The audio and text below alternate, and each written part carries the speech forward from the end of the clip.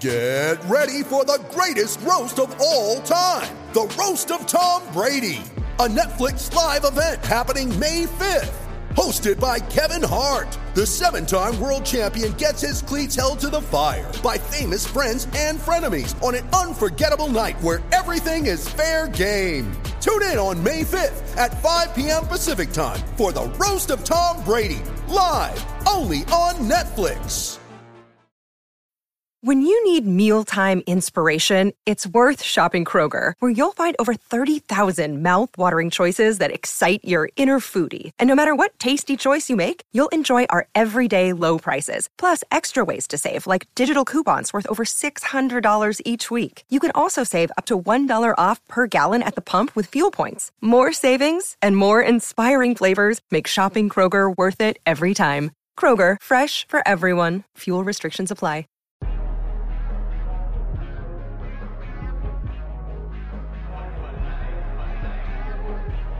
Hey guys, this is Emil Heskey, and you're listening to the guys on Cop and Fracas.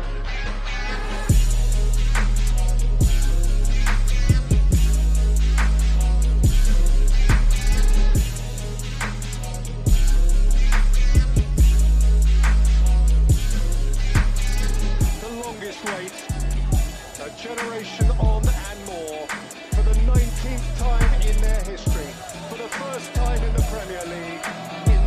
To be forgotten year of 2020, the champions of England again.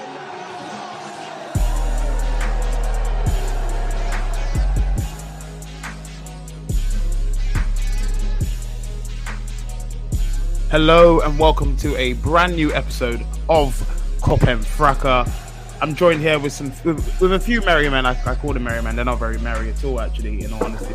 A few glum men, I should say. But before I introduce the cast, first of all, thank you so much for joining us. How are we all doing? Hello, everyone. Ellis, Fahi, Krish, hello. Wave to me back, brothers. Hello, Harold.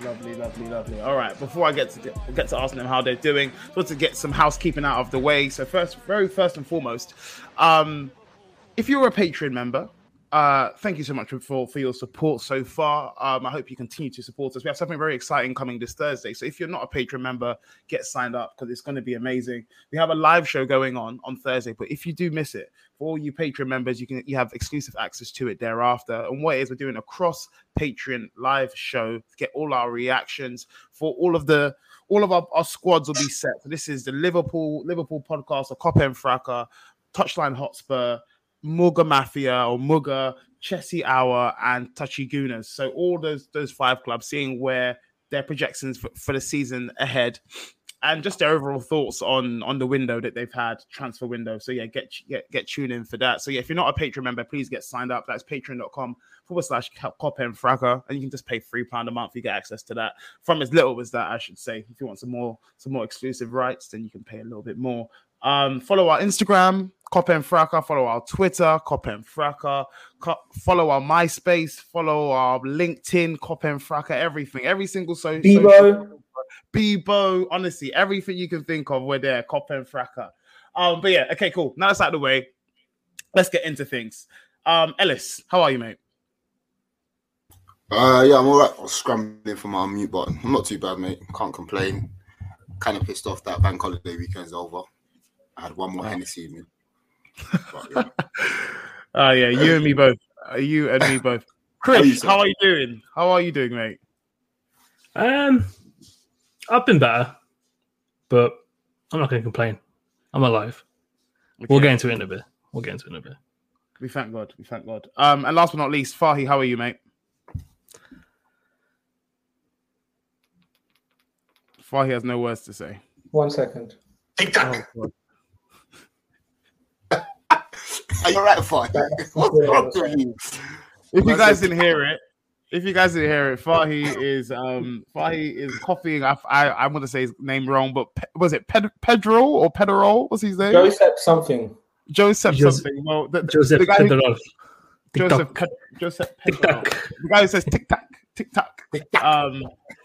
Fahi, I can imagine what you're alluding to there. I think you're counting down to the end of the transfer window. So if you if you guys listen to this, you'll probably be listening to it in the morning or sometime from Wednesday onwards. We're currently recording at 7:53 p.m. on a Tuesday afternoon, so this is the deadline of the transfer window. So Fahy has got his own live clock, much like the show itself had a live clock of Kylian Mbappe on it, which was very, very funny. But yeah, anyway, everyone's been introduced. Let's get straight into the nitty gritty. Let's get straight into the business. Liverpool played against Chelsea on Saturday evening, and we drew 1-1. It was a Premier League classic for the first half at least. Second half, I can't say the same. But before we get into the actual performance, Ellis, I'm going to ask you initially. In fact, no, I'm going to ask you, Fahy. I'm going to ask you initially on the team lineup, because we saw Robertson come back into the team to make his first appearance of this new campaign.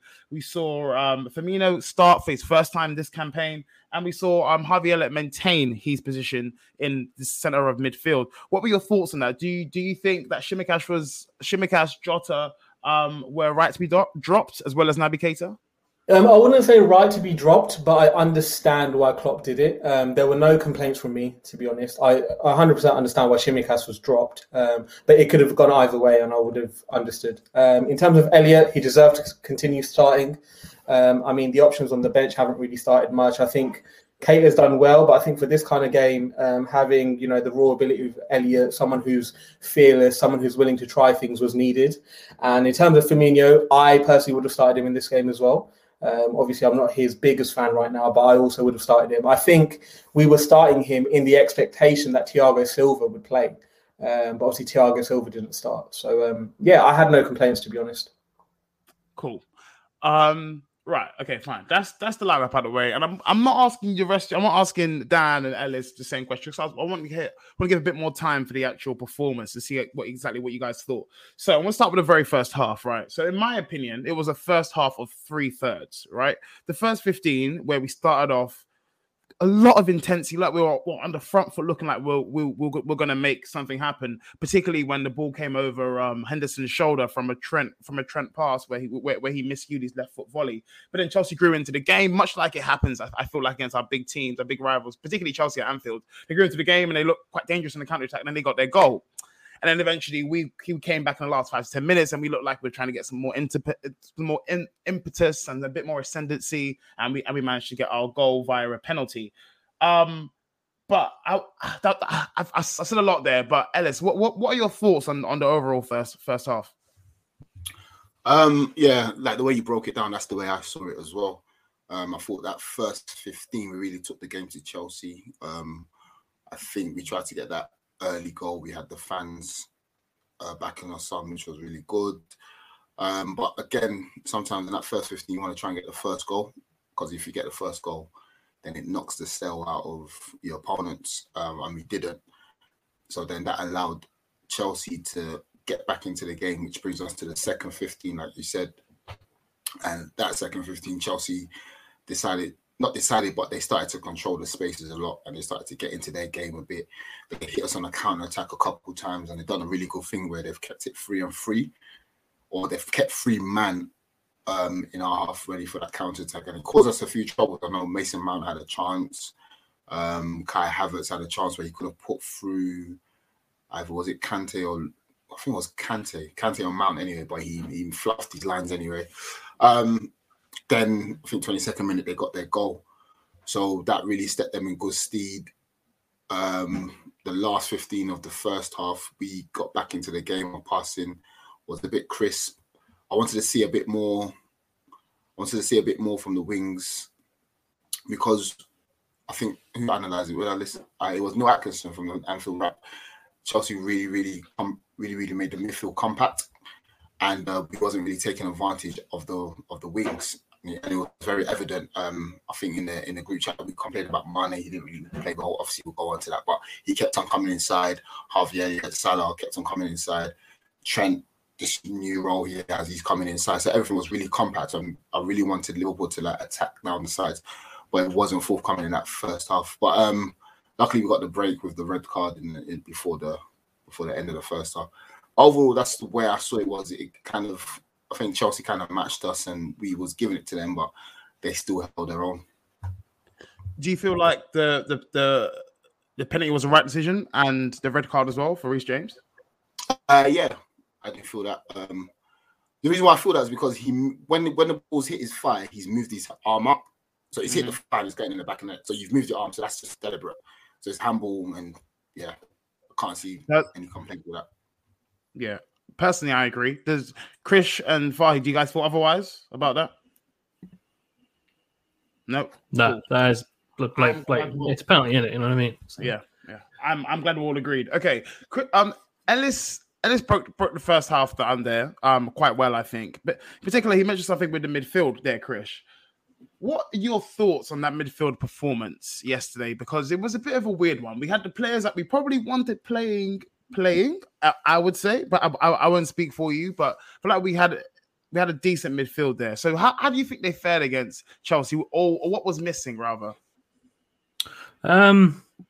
Fitness first and foremost. You could see that, especially in the second half, kind of 60-65, both Henderson and Fabinho were kind of like going off the boil a bit. Obviously, Henderson playing on that left-hand side of that midfield three didn't help matters whatsoever. He looked really out of position and didn't look comfortable at all. I thought it was odd that, especially first half, to kind of trick Chelsea, with their game plan. He didn't swap Elliott and Henderson over for certain periods. Obviously, the game you could tell that the game plan very much was to kind of attack their left-hand side and very much kind of pin everyone on Alonso. So that was the target person that we're going to go for, kind of have Elliott and Salah operate there with Trent there to play outlet balls as well. But I think in theory, the midfield was fine. But when you look at it, and the midfield that I thought would play would be Fabinho in the 6, Keita on the left to give a bit more support to that side that's been struggling for the first 3 games. Well, I say struggling, that's a bit harsh on Shimikas because he's been playing quite well. To give a bit more support to that left-hand side, and Henderson as well to kind of just fill in and play how we normally would. But the one thing he definitely got wrong, and I think his hand was forced by the fact that he had to bring Jota on in the first half, so he didn't have that sub to make, was he should have brought on Thiago way earlier. Because you see how we performed first 10, 15 in that second half, and we'll obviously speak about that in a little bit more detail later on. But that first 10, 15 in the second half, we were absolutely all over Chelsea, all over them. We were moving the ball quick, the tempo was right. And, we did the exact same thing last season where we brought on Thiago at half time, and you see how he kind of helped influence matters in that regard. So he definitely wanted to do it as well, but he got in 2 weird situations as well where he wanted to bring substitutions on and he was prepping them, but both Thiago and Shimikas were waiting on the sidelines for about 5 minutes because the ball just did not go out of play. So that didn't help matters as well. But yeah, it's hard to have a go at the midfield because it's Henderson playing a role he's not familiar with, and Elliott, for all credit, does a fantastic job. He does exactly what he's been put in the team to do. He's energetic, he's pressing, he's helping with the attack. Sometimes he might be getting in the way of what Salah wants to do, but he's showing impetus is what you want. So I don't think you can have a go at them. I think you can only have a go at maybe just some of the rotational options towards the end of the game when we're chasing it. Okay, fair enough. I'll accept that. Do you Do you feel as though we matched up well enough, like man for man, midfield wise against that Chelsea team as we were, or do you feel like they just had a bit more quality, namely Kante, Kovacic in the second half against us? Well, I mean, second half is a difficult one because they're so, and this is where you got to give massive credit to Chelsea. They're so well drilled, and he brings on Kovacic, and he does a fantastic job of obviously just like cleaning things up and helping to spark counter-attacks too and breaking up play, which is one of the things he does extremely well. The European Player of the Year was an absolute toast throughout all of that game, which was quite funny. He was getting sent, man. Yeah. I'm not his biggest fan. But okay, on your Thiago point, you said he should have been brought on earlier. Do you feel as though what he did in the time that he was on the pitch warranted him having more minutes there before? If you get what I'm trying to say, do you feel like what he did do when he came on for the last 15 minutes or so? Do you feel like that was like, oh, okay, we started to play better, or was that just because we started to fizzle out at that point? I think everyone just gone at that point. You can see that's where the lack of kind of fitness pops in. So if that game had been kind of late October, early November, you could see where, in terms of fitness and how we are as a team, how we operate, probably go on and win that game. In all honesty, but again, I think you just got to give massive credit to Chelsea and how well they are set up. Tuchel is a fantastic manager; he's drilled them really well. And that game, if you would have told me that was a second leg quarterfinal of a Champions League game where someone's chasing the away goal, it wouldn't have looked out of place. RIP to away goals, I guess, as well. Okay, yeah, full. Thank you for that, Chris. Fahy, I'm gonna come to you because I want to move on to the second half. And Chris has alluded to some points in the second half. I'm trying to think what went wrong. So let me set the scene now. So if somehow you were living under a rock, right? So we are. It's the score is 1-1. Chelsea have 10 men. We're all over them. Do you feel like we did enough in that? Well, I can't say first 25 minutes because first 5 minutes we were quite slow. Like we're just trying to find our way again. But the next 20 minutes, so 50 to 70 minutes, I feel like we upped the tempo and we looked like we were trying to get a goal. Like we looked like we were really doing our best to get a goal. You feel like we did enough in that period? Because from what my memory, and feel free to correct me, our best chances came from long shots. Mm-hmm. Correct. Yeah, I think in the second half, between the 50th and the 70th minute, there were about 7 or 8 shots. I think there was a shot from Fabinho, which came close, and there were plenty of other chances as well. But yeah, in that period was where we had our best chances of the second half. What are you asking? Do you feel as if we did enough? Yeah. Do you feel as if we did enough? Or if not, what should we have done? So we didn't do enough because obviously we didn't score. But what I don't think worked well was the problem was we were way too reliant on that right-hand side. Now, what would happen is Elliot, Salah and Trent were basically in a triangle, just interchanging between each other. And then they'd reach the byline and just cross it in. You're whipping it in to a striker that's 5'7" against, two really strong centre-backs. It's just not going to work. And that ultimately kept on happening. On the left-hand side, Mane was isolated because obviously Robbo's just coming back into a Premier League game, right? He's not trying to do the overlap. He's kind of sitting back. He's a bit more restricted. So Mane is kind of looking worse for wear because he's just there by himself trying to do too much. He's got no options beside him. Obviously, Hendo wasn't really overlapping across his side or anything like that because Hendo can't cut in and do what he needs to do. Hendo stayed in his position centrally. So Mane was left isolated on the left-hand side. So we avoided passing to him. And when we did pass to him, he wasn't doing much with it. On the right-hand side, there were 3 of them, and they just kept passing in between each other and then just whipping it in. Nothing was happening. So I think why Chris said Thiago needed to come in earlier was the moment Thiago came on centrally, he was directing it left and right really quickly. He was moving the ball about rather than us dilly-dallying on the right-hand side over and over and over again. So yeah, I think that's what the problem was. There was just a lack of creativity, and the creativity we did have was all just stuck on the right side of that corner box.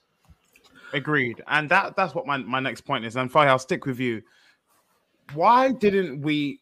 Because there was a point in the half. I feel like we all... Because Gary Neville kept alluding to it. And it's something we always mention about when Trent is at his best, when he's keeping the defender guessing. But am I going to overlap? Am I going to undercut? Yeah. I don't know what I'm going to do. And we ended up doing the same thing. Salah ended up crossing the ball from the same position where Harvey Elliott was, the same position where Trent was, etc. So why did we not spot that sooner to give some instruction to do something differently? We kept trying to whip it in, fine. Why didn't we try and create a different angle to do so if we couldn't go through the middle? Because I think ultimately Klopp thought that would work. I'm not one to criticize the manager. Everyone has a bad day. It's obviously a 1-1 draw is what it is, but against 10 men, it's obviously sometimes much harder to score when they're all sitting back. And as you saw in the second half, Chelsea were much deeper. Like Lukaku was further back. All of them were. So obviously it's much harder to kind of break them down. And it's hard enough when they've got 11 men, but 10 men, it makes it even harder if they're dropping back. But I think Klopp ultimately thought that we could wear them down, and we just didn't have it in us. And we just seemed short of ideas. In terms of on the bench, who we had to kind of bring on, you only really had 2 options to kind of really make a big difference. And that was Thiago, and the other option was Ox. And Ox is more like chaos merchant. So if he comes on, you're just hoping for him to crack a shot from somewhere. There's not really much else that you could kind of hope from him. And it's kind of evident and really worrying that, with 10 minutes to go, the option that he decided to go with was a left back. And, if this is apparently the squad that our manager is happy with, then boy, that's a big, big worry. If we're 1-1 against title challengers, they've got 10 men, we're at home, and with 10 minutes to go, we bring on a left back to try and change the game. That's not good. And you saw how he didn't want to commit either. They didn't want to overcommit because, I think Els said about it earlier on, Chelsea in transition in that first half were really good.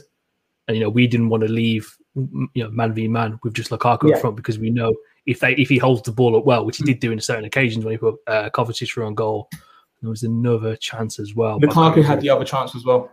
That was it, yeah. And you could see how quick they would be on the counter-attack to kind of go through on goal.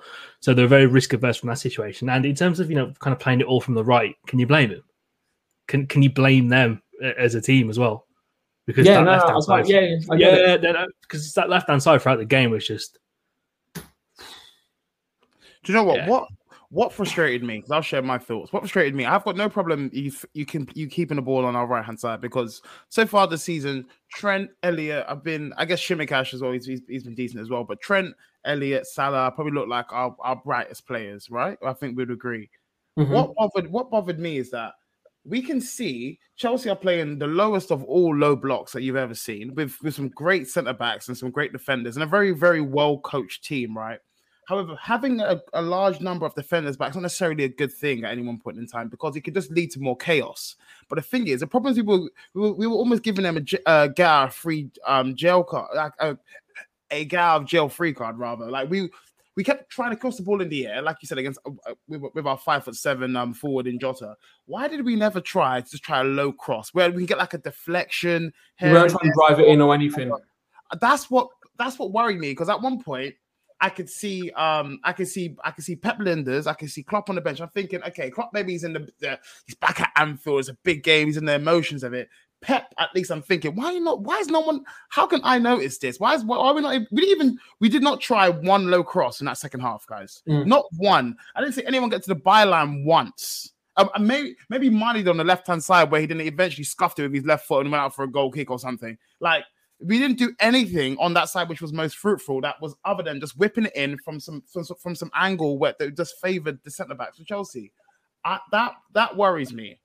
I'll be honest, that does worry me. I think we saw that. Oh, sorry. No, go on. I'm finished, Charles. You go on. Yeah, I think we saw that last season, even like when we played Brighton and Burnley. Yeah, same things. It was just the same thing. It's just like high crosses here, high crosses there. There's no variation. And it kind of annoys me as well, because you got someone like Trent, who's technically so gifted. I mean, any cross in the armory, he's got it.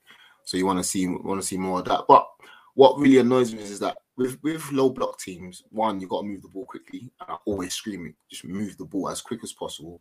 And you got to make your pitch as big as possible. You need width, exactly. Yeah, so when you're playing against 10 men, I don't think 10 men want to run across the pitch. Nope, they don't want it. And especially they don't want it for 45 minutes. So it's kind of frustrating when you're still trying to go through the middle. Unfortunately, I didn't get to watch. I watched like 10 minutes of from 80 minutes to 90 minutes of the second half. But from what I saw there, it was like we're trying so much to score a goal, but we're not doing enough. So you got Thiago on the pitch, bro. Just keep on moving that ball. Just keep on moving Chelsea up and down, because sooner or later you're going to get those gaps, because somebody's going to fall asleep. It might be Rudiger. It probably most likely would have been Rudiger and Alonso. So if you keep on moving it from left to right, you're going to find that gap, and Salah's going to find that gap. But unfortunately, it didn't work, man. So yeah, Liverpool needs to find something else within their armory against teams like this. Yeah, agreed. I find it very weird. I saw some Marcos Alonso praise afterwards, but for the majority of the game, I saw him on the floor. Like I thought that was where we'd be most fruitful. First half, Salah was having a jolly up. I didn't understand why people were praising him after. I was like, what did you like? He was their worst. He was their worst defender. Like, what are you talking about? That left-hand side, it was to be eaten, bro. Like, really got one side of it. He was being praised. Alonso was being praised. Yes, he was being praised by some of the Chelsea cohort. Yeah, honestly, it's outrageous. Reece James was sent off at half-time, and he was still better. He was still better than Alonso, for goodness' sake. Yeah. No, it was. Okay, fine. But yeah, you know what? We'll mark it down as a frustrating day at the office. What's most frustrating is that we're seeing this time and time again, and we thought we'd learn from what we saw last year, but here we are. You know what it is, though, Harold? Let's see the positive side of things, right? If I told you, because obviously we get criticised a lot for being negative, so let's take it the other way. And I'm not trying to host or take over, Harold, but I just want to kind of interject here. Yeah. So if I told you at the start of the season, first 3 games we get 7 points out of 9, how would you have felt? Same way I do now. Okay. For me, we played the first 2 games we played against. Who did we play? We played Burnley and we played Norwich. That's 6 points for me. And I want to see. Actually, you know what? I'll take it. Nah, tell a lie. You take it, right? Yeah. I'm taking Chris, it. how about yourself? You know me. I'm a massive nerd. So I do that thing where I keep track of the corresponding fixtures from last year and see how we're doing year on year. That's just me. Fuck off, else. So I did the same thing. That's 4 points up. The people on the video can see. So I did that thing where I check the year on year game. So from these reverse fixtures from last year compared to now, actually 6 points better off than we were. So I'm always going to take that at the end of the day. And that's with you replacing Norwich with Fulham, right? Yeah, because we dropped the 2 points. Obviously, away at there. It's the game that we'd done the Discord, and our head just absolutely melted. I'll never forget that game. That Sunday. That was a dark Sunday. Do you remember that Kamara? We were so lucky with a draw as well. Oh my word. Yeah, we were. Do you remember when that Kamara guy came on and we were like, oh, for fuck's sake. He was running us ragged. He was so crap as well. All right, cool. So that's Chris. Ellis, how about yourself? 7 points out of 9, start of the season. Would you have taken that? Yeah, to be fair, I wanted 9. I was expecting 9, but yeah, I would have taken that.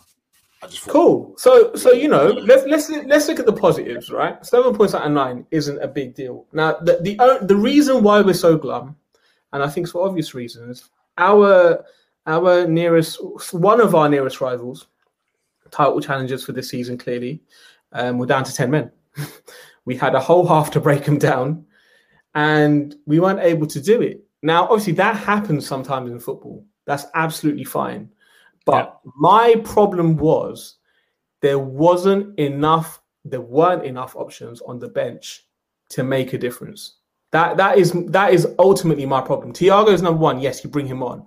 After that, I really don't know what else Klopp actually could have done.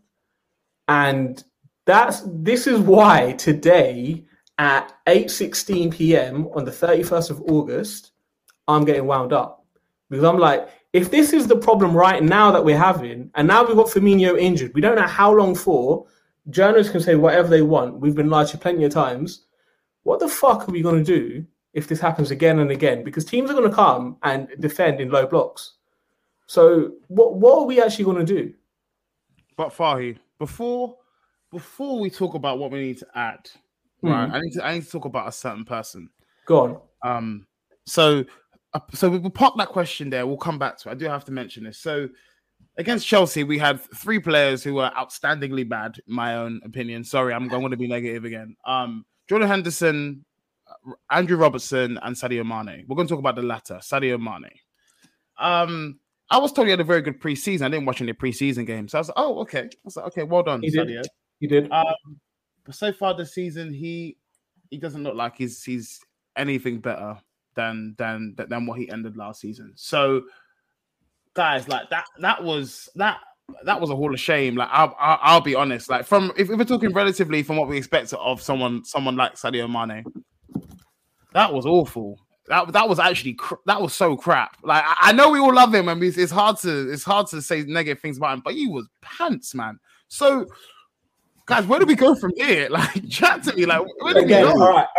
Again, Harold, go back to my point of what I said about Mane on that game. I am going to defend him a little bit. He was isolated. Hey. I do not think he had the support required on that left-hand side.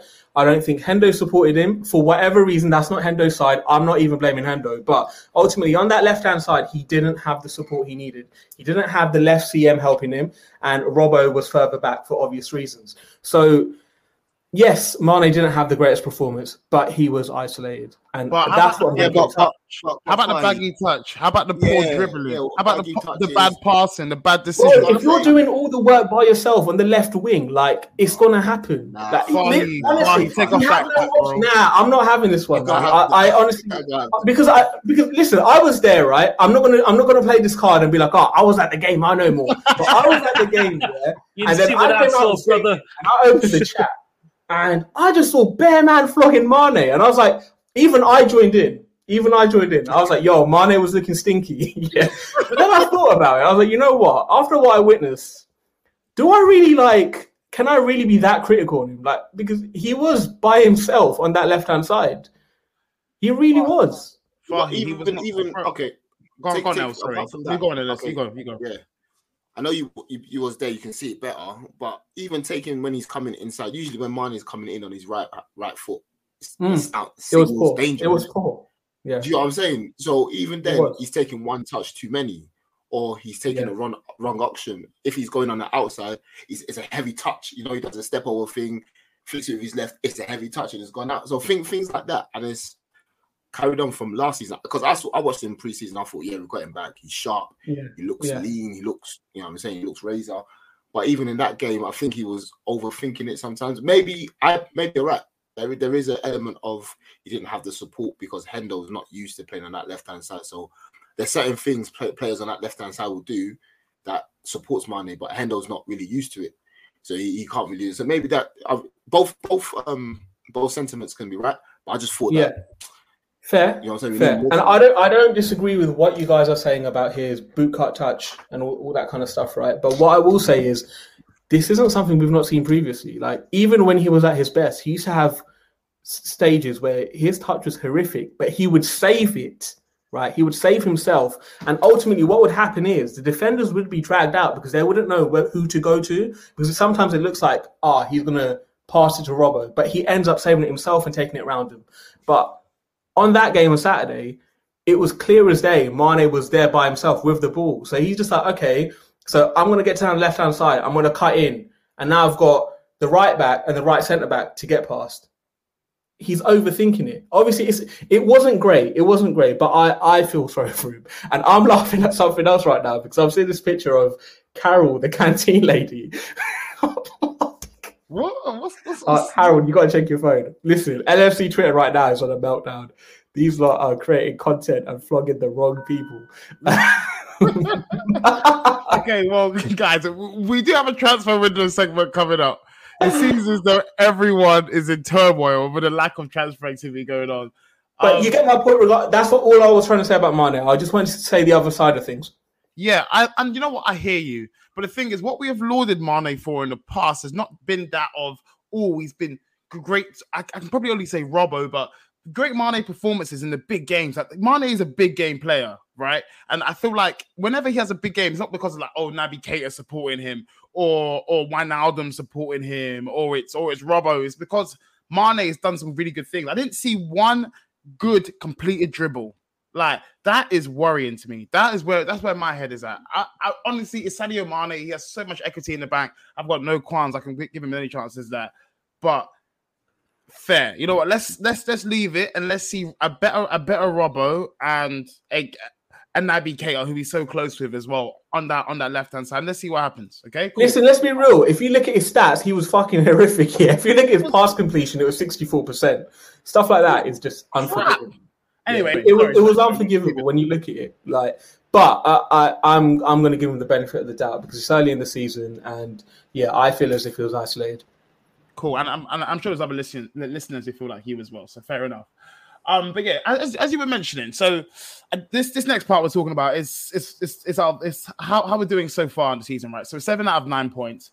Fahy was speaking about if we would take it before the season started, and I think all of us basically were like, yeah, probably, like we would take 7 out of 9. That's okay. One of my questions I had for you guys is what's worried you, and I think that's what Fahy's about to allude to. Is the lack of options that we have on our bench. So Fahy, I will start with you. What has worried you so far this season, 3 games in? Bro, the lack of options on the fucking bench. Like, I don't know what more to say. Like, this has been the problem since June. This is what I've been saying. This is what a lot of us have been saying. The quality in depth is shit. We've got players there that have done well for us in the past, but times have changed. You know, football has changed in the last couple of years. Better teams are getting there now. And I just don't feel as if our quality in depth is there. And I don't think Klopp trusts all the players that he has in his squad. Now, people can talk about how Klopp has full autonomy over the squad and he picks and chooses who stays and who goes. I just don't think that's the case. I really don't think that's the case. I think he's being forced to keep some of these players because we can't get a good fee for them. I think that's pretty obvious with Divock Origi. Obviously, right now, as we're speaking, he's still at the club. I think there are a couple of other players that he really doesn't. Loris Karius. I don't know why that bloke's still at the club. Again, he's a non-entity. He doesn't really count. Like we're not going to see that guy touch it, wear a Liverpool jersey ever again. I just think there's a few players that Klopp doesn't trust ultimately, and that's my worry for the season. Because again, now Firmino's injured, right? They're saying that on initial thoughts or initial scans that they've done, it doesn't seem as if that's too bad. Now, I've heard this story a lot. You've all heard this story a lot, where they say initial fears are, it's not too bad, it'll be all right. But then it ends up being 2 months. In that 2-month period, we're going to have about 13 games. So are you saying for the 13 games, we're going to play the same front three every single game? What is the depth here? What, Origi off the bench? The same guy that Klopp hasn't trusted since January last season. This is my issue. We do not have the options. Centre mid, cool. You can have an argument and be like, you know what? We've got about 6-7 lads that you can kind of switch around. Fine, I'll take the midfield one. But up front, we do not have the options needed to challenge properly and confidently. I think a lot of this is reliant on Klopp's brilliance rather than the brilliance of the squad. I agree. That's all I can say. I agree. Ellis, I'm keen to hear your thoughts on this. Because if you guys are not privy to this information, like I was saying right at the top of the pod, I was saying to you guys, join our Patreon. You will not be disappointed. We do have a saga going on. It's the Company Men versus NWO, and it stands for New World Order. So in other words, they are looking for a change, things to happen, things to improve, things to get better. So I will, and then this is part of the Company Men. They're like, I'm kind of happy to accept things the way they are. The people who are in charge know what to do. They know what they're doing.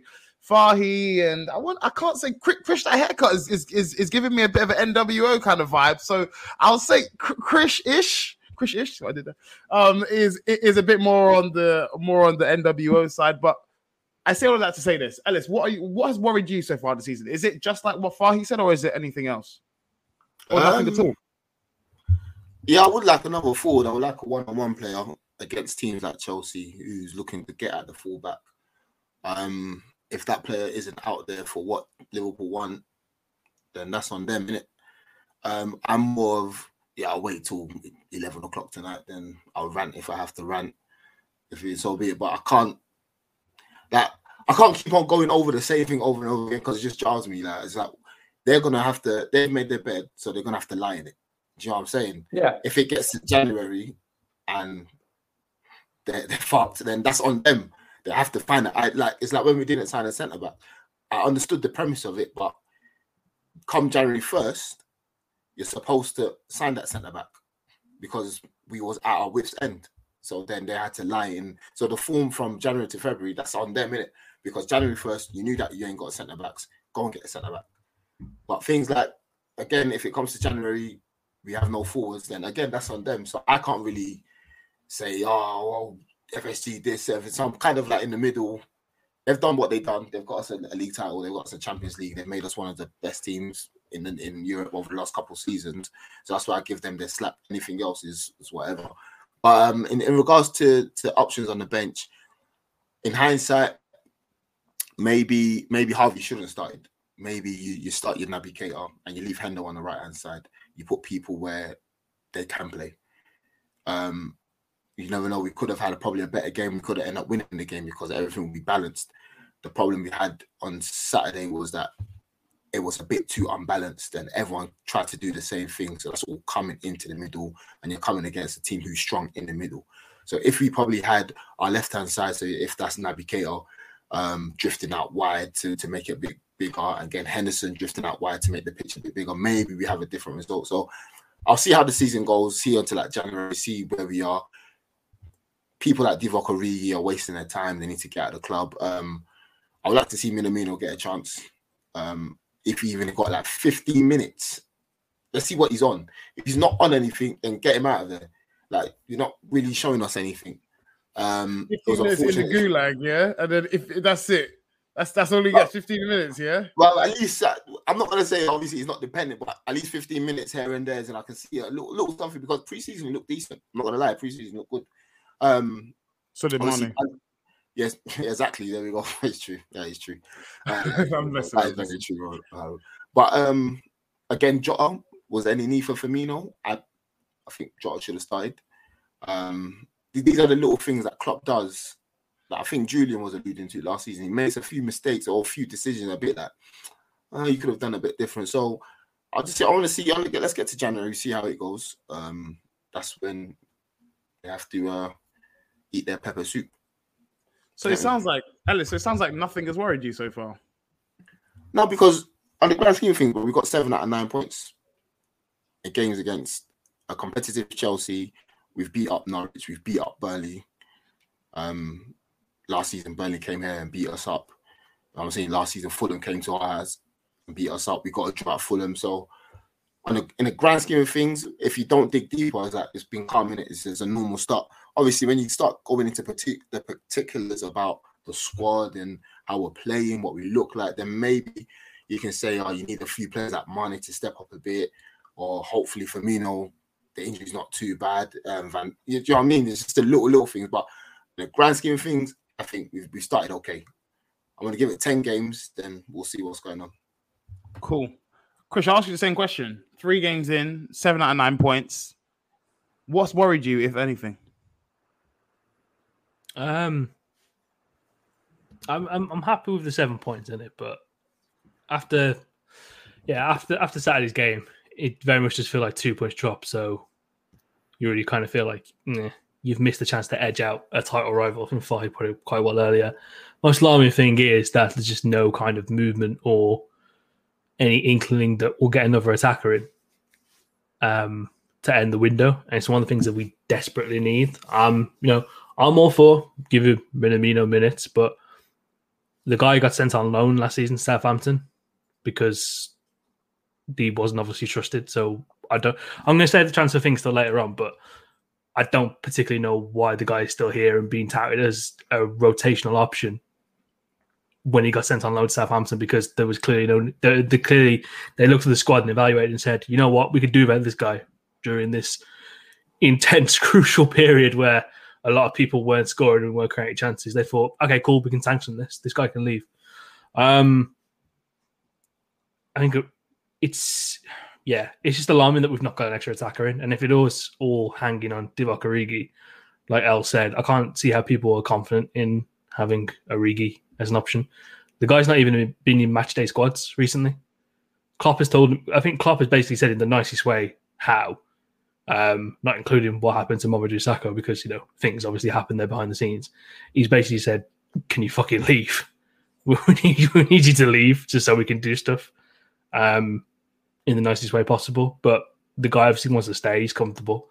And, fair play. Fair play to him. If I got paid. You know what? Be a bit fair to Origi, though. If I'm settled somewhere and I don't want to leave, $100K a week, you want to keep it. I'm not going to leave, innit? You know what I mean? I didn't ask for the contract. Like, you gave it to me, so exactly, man. And it's on the club. It's on the club. End of the day, it's on the club. Exactly. Yeah, exactly. Because we're going to be in the exact same cycle.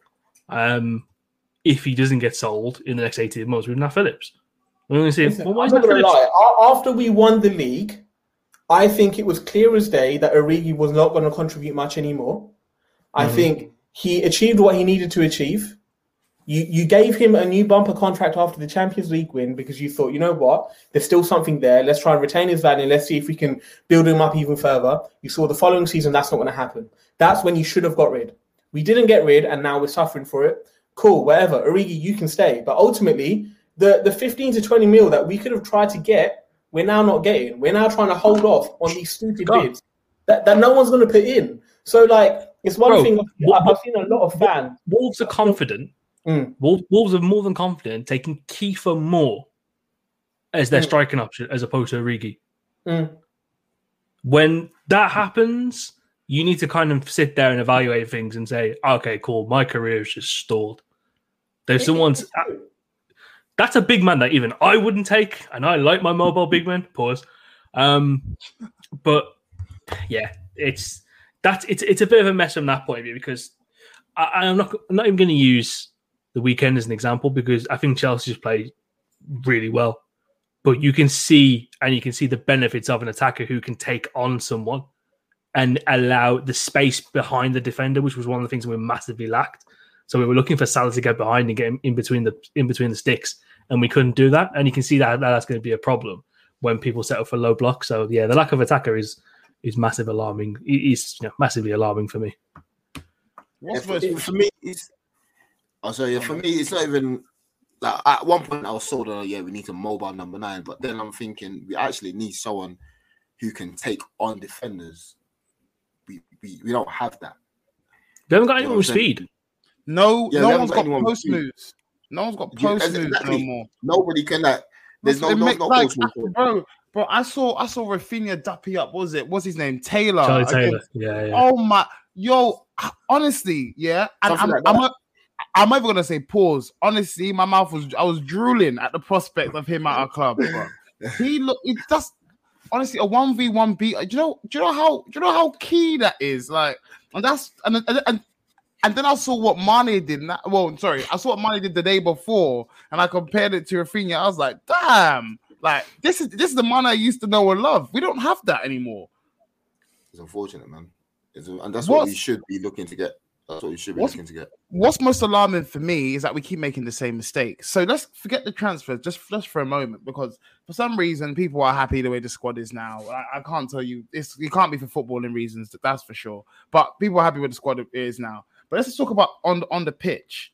We're still doing the same things that resulted in zero success for us last season. Like, namely the in-swinging crosses to our 5'5" centre forwards. Why don't we have any variation? Why are we not trying anything different? If you want to keep the players that we have, okay, cool. You can literally instruct them to do different things. No, we can move players around. Our forwards, they're not even intertwining anymore. Why Salah not going up front and Jota going to the left and Mane going to the right and just give people something a bit different to think about? Why is none of that happening? That's what's frustrating to me. That's what's most worrying to me. But let's try and be a bit positive, because it's not the end of the world, right? It actually is not the end of the world right now. So I'm going to flip the question. Fahir, you're going to go first. What's excited you the most so far this season? Just seeing Van Dijk back, man. Pause. It's just nice to see one of my favorite players at the club back. I think obviously first 2 games he looked a little bit shaky, getting back into the swing of things. It didn't seem like his recovery pace was there or anything like that. But against Chelsea, I really enjoyed watching him play. I wasn't too worried with him against Lukaku. I think he was really up for the challenge. I think, Harold, obviously I saw you the week before, and Ellis as well, we were talking about it. And we were a little bit worried, and we were like, oh, you know what? Lukaku versus Van Dijk is going to be a bit of a myth. But really and truly, like, Van Dijk held his own, so did Matip, big him up. But Van Dijk held his own. And yeah, I'm just excited to see how he gets on this season. I think, touchwood, things should be all good. The worries that I had previously, the worries some of us had previously about him getting back into the routine of things, I think that should be all good. That's one exciting thing. Another exciting thing is young Harvey Elliott coming through. We weren't sure what his position was going to be this season, but it looks like Klopp wants to put him in midfield. And really and truly, he's done well. Against Chelsea, he was good. Against Chelsea, no matter what you say, he didn't hide. I think he had the most touches from all the Liverpool players. It's either him or Trent, one of the two. But yeah, he was good against Chelsea. He was great against Burnley, and yeah, I'm excited to see how he does this season as well. So those are 2 plus points, aside from the complaints I have. And I'll ask you a follow-up question: Have your initial projections on where we finish in the league changed based on the first 3 games? No, because I said we'd title challenge. And I've not gone against that. Like, the thing is, I've been moaning I personally think for valid reasons, but I have always maintained that we would still challenge because I do believe in the squad. I do believe in the coach. My issue's just been, I think we could have strengthened more. I think we've just been lazy on it. So yeah, my projections haven't changed. I think we're going to title challenge. I'm not like super confident that we're going to win it, but I do think we will challenge. Cool. Krish, I'll ask you next. What's excited you most about the 3 games so far that we've played? And I'll ask you that follow-up question as well after. Yeah, I think it's hard not to get excited that it took 270 minutes of football for Van Dijk to basically reaffirm himself as the greatest central defender in world football. I mean, it was just good. It's just good to see that he's not lost any of the pace. He still looks as good as ever. And yeah, it's just exciting to see. I think the way that we're playing football is quite nice. It doesn't feel as robotic recently. Obviously, it was really frustrating, that kind of second half against Chelsea. But I think we're playing some really good stuff. And I'm really excited by the fact that Jota can operate as a number 9. I mean, that's the most important thing for me. You've got a guy who can come in off the left, who can play as a 9-2, and that positional versatility is so massively key. For being able to do a job in this Liverpool team, you've got a guy there who can make up a deficit of some of the goals that we missed last season whilst he was injured, and that's massively encouraging. So whatever Mane can't make up for, I'm very confident that Jota will kind of get those goals as well. Cool. And do you have any of your initial projections where we finish in the league change based on the first 3 games? No, not really. If this Liverpool team it will find a way. Saturday aside, but yeah, I mean it's a team that looked capable of getting over 85 points and being in the hunt. Whether it can sustain that run that's needed to kind of reaffirm yourself as champions, as it's been needed in this league for the past 4 seasons, that's going to be seen. But it's a good core group of players who know the mission. And they know what they need to get there, and that's not changed. Els, I'll come to you as well. What's excited you most so far this season? Yeah, I'll probably jump on Fahi's point in regards to Harvey Elliott. I like him. He's a breath of fresh air, good young, confident player. He looks like he has something to offer this season in the squad, and also he looks like he wants to try and maintain his place in the team. So it's nice to see that young players take that opportunity. Also, again, I wasn't really sold on Jota as a centre forward, but then I think Fahi made a point, and one of my other friends made a point, as in because we're so used to Bobby playing as a number 9 and like dropping off and doing all what he does. It was just different for me to see like a proper number 9 who's looking to get in behind. So I want to see how that develops. So I'm kind of looking forward to that. Again, Van Dijk, yeah, I like that, man. Big VVD. Initial thoughts, sorry. I know your projections haven't changed, Ellis. I don't even need to ask you this question, bro. At least you know, bro. I know you well enough. Okay, cool. So that's that out of the way.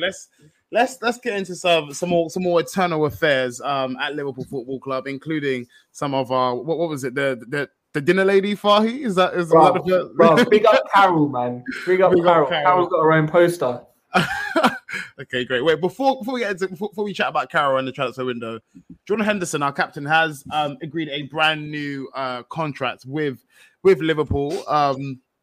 His current deal ran on to 2023, so that's been a 2-year extension. So meaning that his new contract would leave his time here up until at least 2025, potentially taking his time at the club up to 14 years, which is incredible. Actually, now I actually think about it, and I've said it out loud. Alex, I'm gonna come to you first on this because I know what you're gonna tell me because I can't wait for you to say it. Did that deal sound about right to you? Or no? Too long, too little? It is. At first, yeah, everyone was like, "Oh, it's 4 years." I was like, "Whoa, that is ridiculous." That's a bit nuts. But then, obviously, he already had 2 years left, and his additional 2 years Fam, he's always injured, man. He's always injured, but then again, he's inspirational. He's a captain. He still has something to offer. Why are you laughing for, Fahi? The first thing you said was inspirational. Fucking hell, I hate. No, but he is. You can't say that he isn't, man. He does make a difference, man.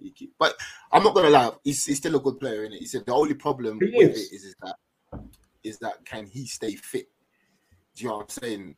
Like if he was Van Alden, a genie type of fitness, I'm like, all right, fair enough. But he's someone that misses about 15 games a season in the league alone.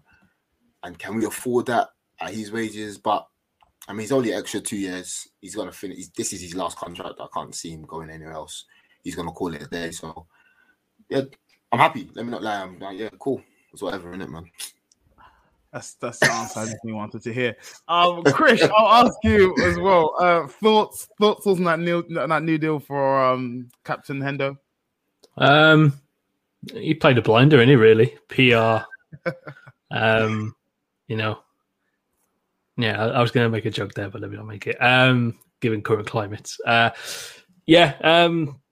PR. He's basically forced the club's hand, and then the club have gone, yeah, we'll announce it on deadline day when everyone else is already pissed. So, there you go. That's what you get for, trying these tactics, which I thought was really nasty, to be fair.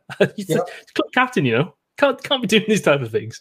But no, I'm content with it. He's the club captain. He should be here for the remainder of his career. It does raise the question, though, when you've, El said, when you let in one Alden leave on aging concerns, and will his body hold up for durability pause? When you've got Hendo, who's been injury prone in the last few seasons, it's pretty hard to justify. But yeah, I'm glad he's here. He does a lot of good. He's a good lad. Does a lot of good work on the pitch and off the pitch. So yeah, man, I'm okay with it as long as it doesn't block progression for other things. I'm okay with it. Yeah, agreed. Fahi, I'm not going to ask you about it because I'd rather go straight into our transfer chat. I want to save a bit more time for it. I mean, what on earth have we spoke about this? What haven't we spoke about this transfer window so far? But it's coming to an end. It's not like anything's happening. I'm checking my watch. Tic-Tac, as Fahi would say. I think there's like an hour and 2 hours and 15 minutes left until the window closes as we're currently speaking. We've had the likes of just one signing coming in, apart from some loans that ended. We had Konate came in. That's our only signing. We had the likes of Marco Grujic leave, Jordan Shaqiri, Jorginho Wijnaldum, Harry Wilson, Awani, etc. All of these players have now left Liverpool. We've only had one signing. Fahi, if you had to rate this transfer window out of 10, so from numbers from 0 to 10, mind you, what number would you rate it? And let me know your overall thoughts on the transfer window. Okay, so I'm going to be sensible. I wanted us to sort out 3 positions: centre back, midfield, and up front. We've done one of the 3. Am I happy with the one that we have signed? Yes. I wanted Konate. Absolutely fine. But I don't think the centre-back position was as big of a worry for me after how well Nat Phillips did last season, right, compared to the forward position. I really wanted us to sign another forward first. I think that was my biggest worry. Talking about this transfer window, are we also talking about the outgoings? We are, right? Everything that encompasses everything. All right, including Carroll. If you're basing it off outgoings and incomings, it's a 2 out of 10 window, and even 2 out of 10 is me being generous, because ultimately there are still players here that we have been trying to get rid of since 2018. That's it. I don't know what more to say. For some reason, we have ended up in profit this transfer window. We've ended up in profit. My net spend is lower than Liverpool's.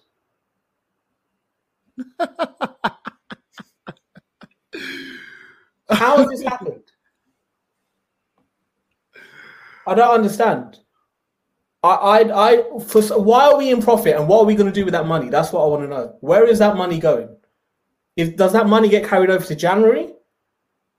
What happens to January's money? Does that get carried over to next June? Like, where is this money going? Or is that for the contract extensions? I just want to know, because everyone seems dumbfounded. No one really knows. Why are we offering 4-year deals when our strategy for 30-plus players is 3 years? So does that now mean that strategy is now broken? I want Hendo to stay, by the way. That's not my problem. But so what? Have we just broken everything now? So in terms of the strategy that we have in place, the way Moneyball works, what's happened with that? Can I ask you a question, Fahy? Yeah, go on. Are you currently standing up? Yeah, I'm on a standing desk. Guys, Fahy, can you imagine standing for about an hour? We've been recording for an hour so far. Fahy has been standing for the entire duration of this podcast. He is irate. What FSG have done. I just don't understand. I just don't understand how you can defend this shit. I really, for the life of me, cannot understand how you can defend this shit. They've got 2 hours, 11 minutes to bring in someone to help out on that bench. I'm not asking for a world-class player. I'm asking for someone that can actually help Klopp. And yeah, this window has been probably one of the worst windows we have had since Roy Hodgson summer. Even though he signed quite a few players, that was a fucking terrible window. Jovanovic, Poulsen, Joe Cole. Who's that Scottish geezer, the centre-back? Danny Wilson. No, but that was Benitez, though. That was Benitez. Yeah, but Hodgson's the one that held up the shirt with him, isn't it? Yeah. So that's his window, man. Chris, is everything okay? Legit. It's one of the worst windows we've had in like 10 years. I'm getting PTSD, man. Bro, like, and again, this doesn't mean that I don't believe in the team and I don't want them to do well and I don't think we're going to do well. I think we're going to do great. But if we sum up what has happened this summer, all the hopes and dreams we had, all the stories we were told, all the dreams we were sold, none of that has happened. We've got the same old discussion, and in January, me and Ellis are going to go at it again, and it's fucking boring. It is boring. I don't want to debate with this man. I hate debating with Ellis. He's like an uncle. He's arrogant. He doesn't listen. He just keeps saying the same old things, and he shrugs his shoulders. That's all he does. But it's going to happen again in January, and it's going to happen again in June, because I proper don't understand what is going on anymore at this club, man. For the life of me, do not understand what is going on. Okay. Before I try and get some sort of positivity out of it, Chris, I'm going to come to you because I feel like you are very balanced and very level-headed. Not to say that you're not, Fahy, but you're a very balanced individual, especially when it comes to FSG. Formerly part of the company, man. Current position is still up for debate. What would you rate? What would you rate this transfer window out of 10? And where does the lack of signings leave us? Share your thoughts. I'm glad you've said that, Harold. I mean, you guys all know me. I'm a fairly optimistic person. I like to, not jump to conclusions. Like to look at things and make my conclusion towards the end of stuff. Again, I'm really optimistic. I'm willing to give people chances. But I'm baffled. I am truly, truly baffled. And I'll tell you why. Let's go on a little bit of a journey, shall we? It's got a bit of a journey of what we've been sold this year. Memory lane. 13th of March, 2021. Reliable journalist James Pearce reports for The Athletic that money is available for Jurgen Klopp to strengthen his squad this summer. The club insists that the money is always there to be spent if the right player is identified. This was the case with the previous two windows too. Reportedly, reinforcements are now being prioritised at centre-half and centre-forward. Pearce adds that Klopp is particularly hopeful he will be allowed to freshen up his front three positions. Sounds good, doesn't it? Sounds really good. Mm-hmm. Let's go to the next. Let's go to the next part. And this isn't a dig at any of the journalists, by the way. Because Joyce did it as well. All of them did it. Yep, everyone did it. The only examples I have are the ones that I've maybe able to dig up. 13th of April, 2021. There's not a crazy amount of money available, but Klopp will be able to spend a little freely in the summer. Again, from James Pearce. The Redbird investment will help Liverpool handle the effects of the pandemic, and it's not going to be sell to buy for the Reds. And we were also told that Redbird investment would allow it to be business as usual. So business as usual would be, looking to the market, finding these smart deals, or identifying the talents that we need to refresh the squad. We should not expect any majorly expensive transfers. Fair, you know what I mean? It's always a nice thing. But as we know, if you can get 2 Jotas in this window, it would have been perfect. I jumped a little bit forward here. 2nd of April, 2021. Simon Hughes has been speaking on the latest installment of the Blood Red podcast, where he revealed Liverpool's owners plan to back Jurgen Klopp financially this summer, no matter where they finish in the Premier League table. And we were told that Liverpool need to finish in these Champions League positions because it would affect the caliber of player we'd be able to attract this summer. Yep. August 4th, 2021. Sources close to the club have said Liverpool are already looking towards next summer when it comes to making additions to the squad. Do we look like morons? We're all smart men, you know what I mean? And don't promise me a diamond when you're going to give me shit. And I'm more annoyed for the fact that you've got one of the best managers in world football, if not the best manager in world football, and you're not backing him to the fullest extent, and you're also not backing the sporting director to do his job to the best of his ability. And obviously, it's come out that Michael Edwards might leave when his contract runs up next summer. Michael Edwards is only good. Michael Edwards, think of him as a chef. He's got all the tools available for him to cook up the best meal in the world. And he's done it before, only when he gets the best fucking ingredients.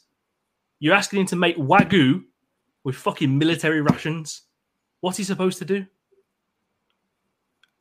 The one thing I'm really sick of, like I've just said, is that narrative that we're always given the next summer is going to be the summer, next summer is going to be different. And now we're supposed to think that next summer is going to be any different. It baffles me because one of the things that we've been talking about is this being the summer of opportunity. We've all talked about it. We've all seen the scope of European football. We've all seen, Inter Milan need money to pay off debts because, they've been gambling more than Marco. France football is on the edge of fucking collapse. I mean, and we've done fuck all. It boggles the mind that a club that is so smart and ahead of the curve when it comes to finding the players and gems that they need has not brought anyone in. So where's that all come down to? You know where it all comes down to? If you need to buy something in a work environment, you ask your boss to sign off your budget. Or you ask your boss to approve this in a PO or whatnot. Michael Edwards has probably identified these targets, but he's gone to his boss and they've said, we'll see. And then we're told about homegrown quotas. We need... things will change. It'll be a bit more fluid if Shaqiri and Origi leave. If we can't shift the players, then what's the point? And like he said, it blows the whole sell to buy model out the entire war if you can't offload the players. So there needs to be some form of investment from above to do the job. I have just off the initial question, Harold, which what would I rate the transfer window out of 10? I'll give it 2 out of 10 because you've identified one thing. You got it done early. Fair enough. It's a really good deal. But midfield, I'm looking at it now. I'm not overly bothered about. If you can't buy, a top quality midfielder, then that's what it is. Now, the fact that you can't find a forward, any kind of forward, is very concerning because, like we said, I don't think Mane's done, but it's not looking good. It's not looking good at all, is it? Like past 18 months, he looks physically drained. Pause. And that is affecting his mental state as well. Because the things he's able to do on the pitch, he's not able to do them properly anymore. Bobby, as much as I love Bobby, has not been the same for, again, 24 months. And that kills me to say it. But what's the point when we're not going to replace the players? That's my rant over. I've been pushed to the point where I've had to deliver a rant on the pod that we do. The thing is, Harold, we can break this down even further, but I'm very aware that we've been recording for an hour and 7 minutes, so maybe we should save it for another time. But ultimately, I just want to add one thing. Our transfer philosophy and our tactics all rely on big sales. Now, if we're not able to get rid of players, it fucks us up. And this summer has proven it. Because we've not got rid of anyone of that stature, not a Coutinho, something along those lines, not a Suarez. Who else was there that we sold for a large amount of money? Sterling. There you go. So these kind of sales, because we're not able to do that right now, it's fucked us up completely. And one thing that a few of us mentioned last year, I kind of came to terms with it, was, now that we are champions back then, and now that we've reached the pinnacle of where we wanted to be, you need to change tact. You need to kind of move differently now. You can't continue on with the same old strategy. And we've just decided to continue on with the same old strategy. And right now, it's not looking good. Now, let's see what happens at the end of the season. But it's not looking good. Yeah, you know what? I was before you go. I'll share my thoughts on it. The biggest annoyance I have is similar to what Chris has said. Well, one part of it is that the fact they keep saying next season. I don't know what they're drip feeding these journalists, but they just keep leading us on, and they think that we are children. It's gonna keep on keep going for the next piece of candy or whatever. It just doesn't work. What's annoying me was where we've come from. Fahey's gave us this timeline in the past, and when I really thought about it, I was like, this is so frustrating. We've come from a time where we had to be this self-sufficient club, and we did all of that. We've done all of it. We win administration. You saved us. Well, thank you so much, FSG. We've done all of this to get to the pinnacle of being champions of Europe and then champions of England. And now where you were promised us that, okay, things would change now that we're top of the pops and we can attract the best talent in the world, you'd think that would change. It wouldn't just be a business. It would now be a football club where you're seeking to create a dynasty, which I think this is all what we really desire. We all grew up in a very similar era where we saw Manchester United win league titles and Champions Leagues, as well as Chelsea, and so on. We want to create our very own dynasty. Unfortunately, we're not like the actual uncles of our Copen group. We didn't get to see the dynasties of the 70s and the 80s. We didn't get to see any of that. So this is what we want, and it's frustrating me that now we have the tools to be such a great team. We're not capitalized on it. That's what frustrates me. What frustrates me even more is I can't break this bond. No matter what I do, no matter how much they annoy me. Every Saturday they play football. I watch them with my whole heart, and it jars me because I cannot separate it. It kills me. This club is the death of me in more ways than one. I know I'm sounding so dramatic because we're not anywhere near it that bad. But I just wish we would capitalize. It's like the mafia. Once you're in, you can't get out. Literally, you cannot get out. I don't know what they've done. I don't know what's going on. It affects me, day to day. I woke up on Sunday morning rattled. What? Why am I on Sunday morning? I was getting ready to go to church. I was thinking about Liverpool versus Chelsea. We just played. I was rattled. My mind was gone. It was my 4th anniversary with my girlfriend. My mind was gone, rattled. I wasn't even thinking about what she was saying. I was like, why are you asking me about what I love so much about you? Liverpool just drew. I'm rattled. It's anyway. I'll stop there. Ellis, I'll ask you the same question, and for my rating, it would be a 2 out of 10 as well. But Ellis, I'll ask you, what? Assuming now we don't sign any players, right? So we got an hour and 58 minutes to the windows are over, right? Assuming we don't sign any players else, this squad is exactly what it is as we're speaking. What are your thoughts on this transfer window, and what is your rating out of 10 for it? It hasn't been a good transfer window because obviously they sort of need a centre back, and we also need a centre back. You have a man like Matip who rarely stays fit. Gomez and Van Dijk are coming back from long-term injuries, so I think the Konate deal was supposed to be done anyway from last season, but for whatever reason they didn't do it. January they wanted to wait till summer, so that's probably why it's been done very, very quickly, because it's already something they had in the pipeline. What I will agree with is that we do want a forward, and we from all the stories that was coming out was linked with various forwards. So obviously, when you're linked with various positions, i.e., midfield and forward, that means that you're looking for it. We need to change the tact. If you want to be aggressive in the transfer market, just be aggressive. Then loan Liverpool the money, then you're going to get it back anyway because you're in Champions League and you're in whatever. So you're going to get that money back. So just be a bit more aggressive with that. Again, obviously, I'm not really doom and gloom like that, but at the same time, I'm not. I mean, obviously, because we're company men, so everyone thinks, oh, well, FSG in, but I'm not. I'm just in the middle, really. Is that whatever they are, they're going to have to, make their bed and they're going to lie in it.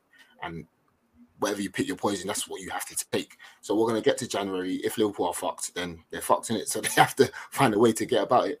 But we'll see, man. We'll see what goes on. I just don't want us to be in the same position that we were back in the early 10s, late noughties. I just don't want to see won't, that. and we won't have. But one thing I will say is we will look back at Klopp's tenure at this club, and we will be like, I wish they backed him more. 100%. We'll be like, I wish the club backed Jurgen Klopp more, because we will now never know at our peak what we really could have done with just a bit more investment. Correct. We'll never know. Correct. And like the fact that we're even briefed, Liverpool being very frugal in the transfer market because they were putting money away to sign a generational talent. Just don't say things like that when it's just not going to happen, because it's the hope that kills us. It's the hope that kills you. And I think, I tweeted this from the account kind of last week as well. Bro, anyone on the internet that claims they know about transfers and stuff, just ignore them, man, because it gets your hope up and it will kill you. We've been linked to 40 players this transfer window. We signed one. And that was something that David Ornstein broke when no one else had it. So just ignore the noise and only focus on the official stuff. Because if you keep focusing on, let's take Saul for an example. Ever since July, people have been like, oh, Saul. Yeah, we're going to get Saul. He's going to come into this midfield stuff. Bro, Saul don't really help us that much. You just got the idea of Saul in your head because he's a transfer. And the way we're conditioned now is to have transfers be the be-all and end-all thing of things.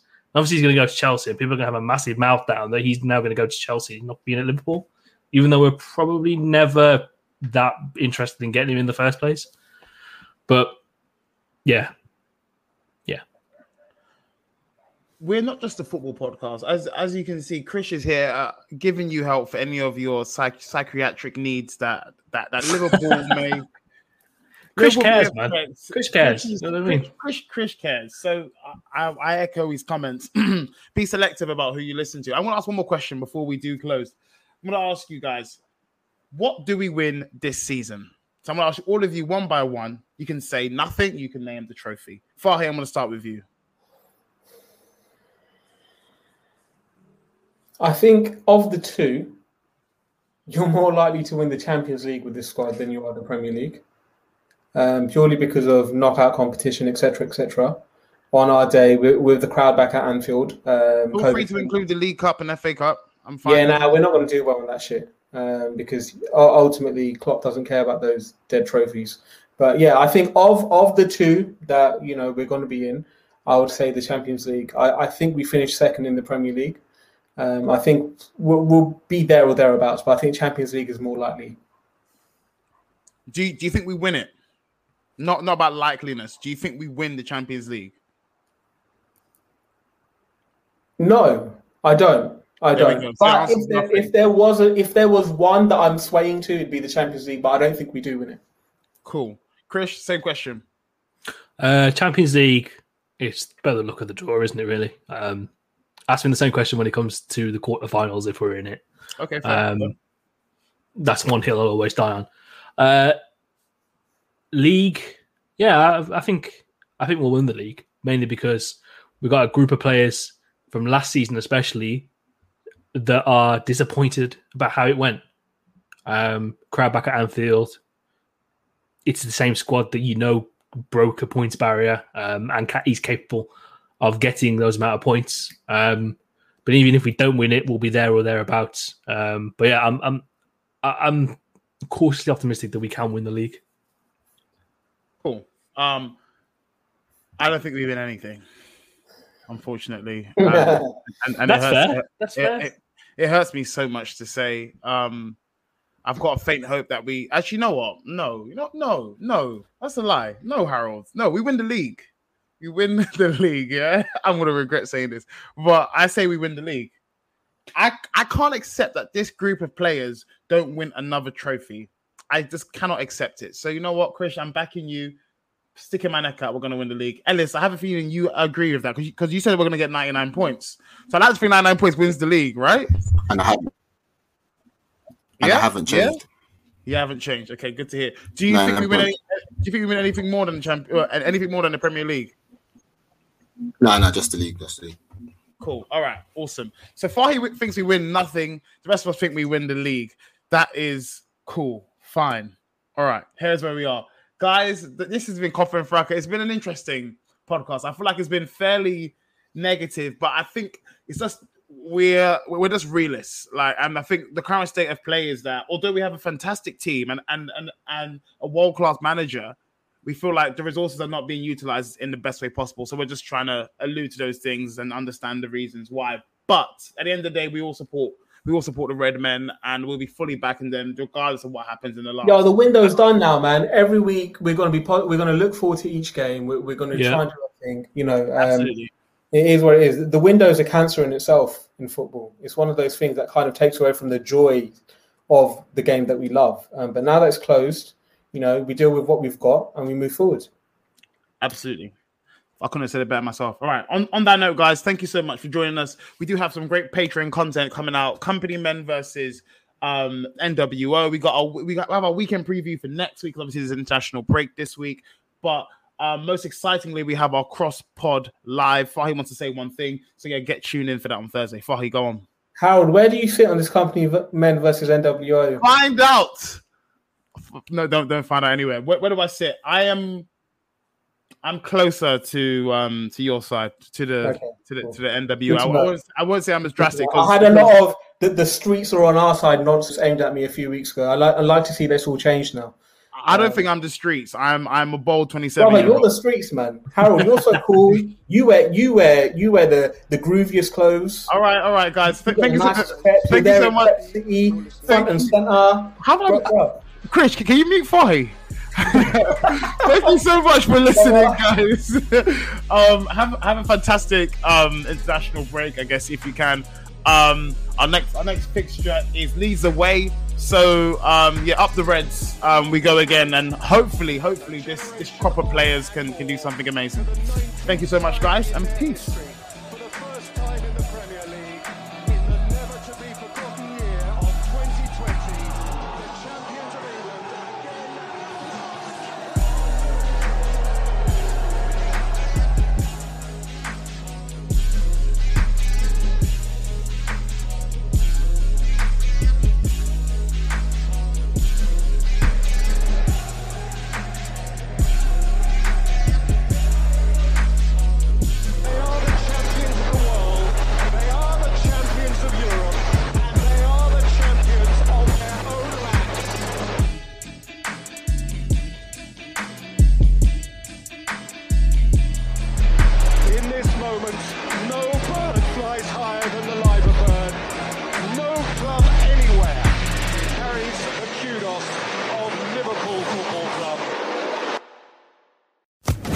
Social Podcast Network.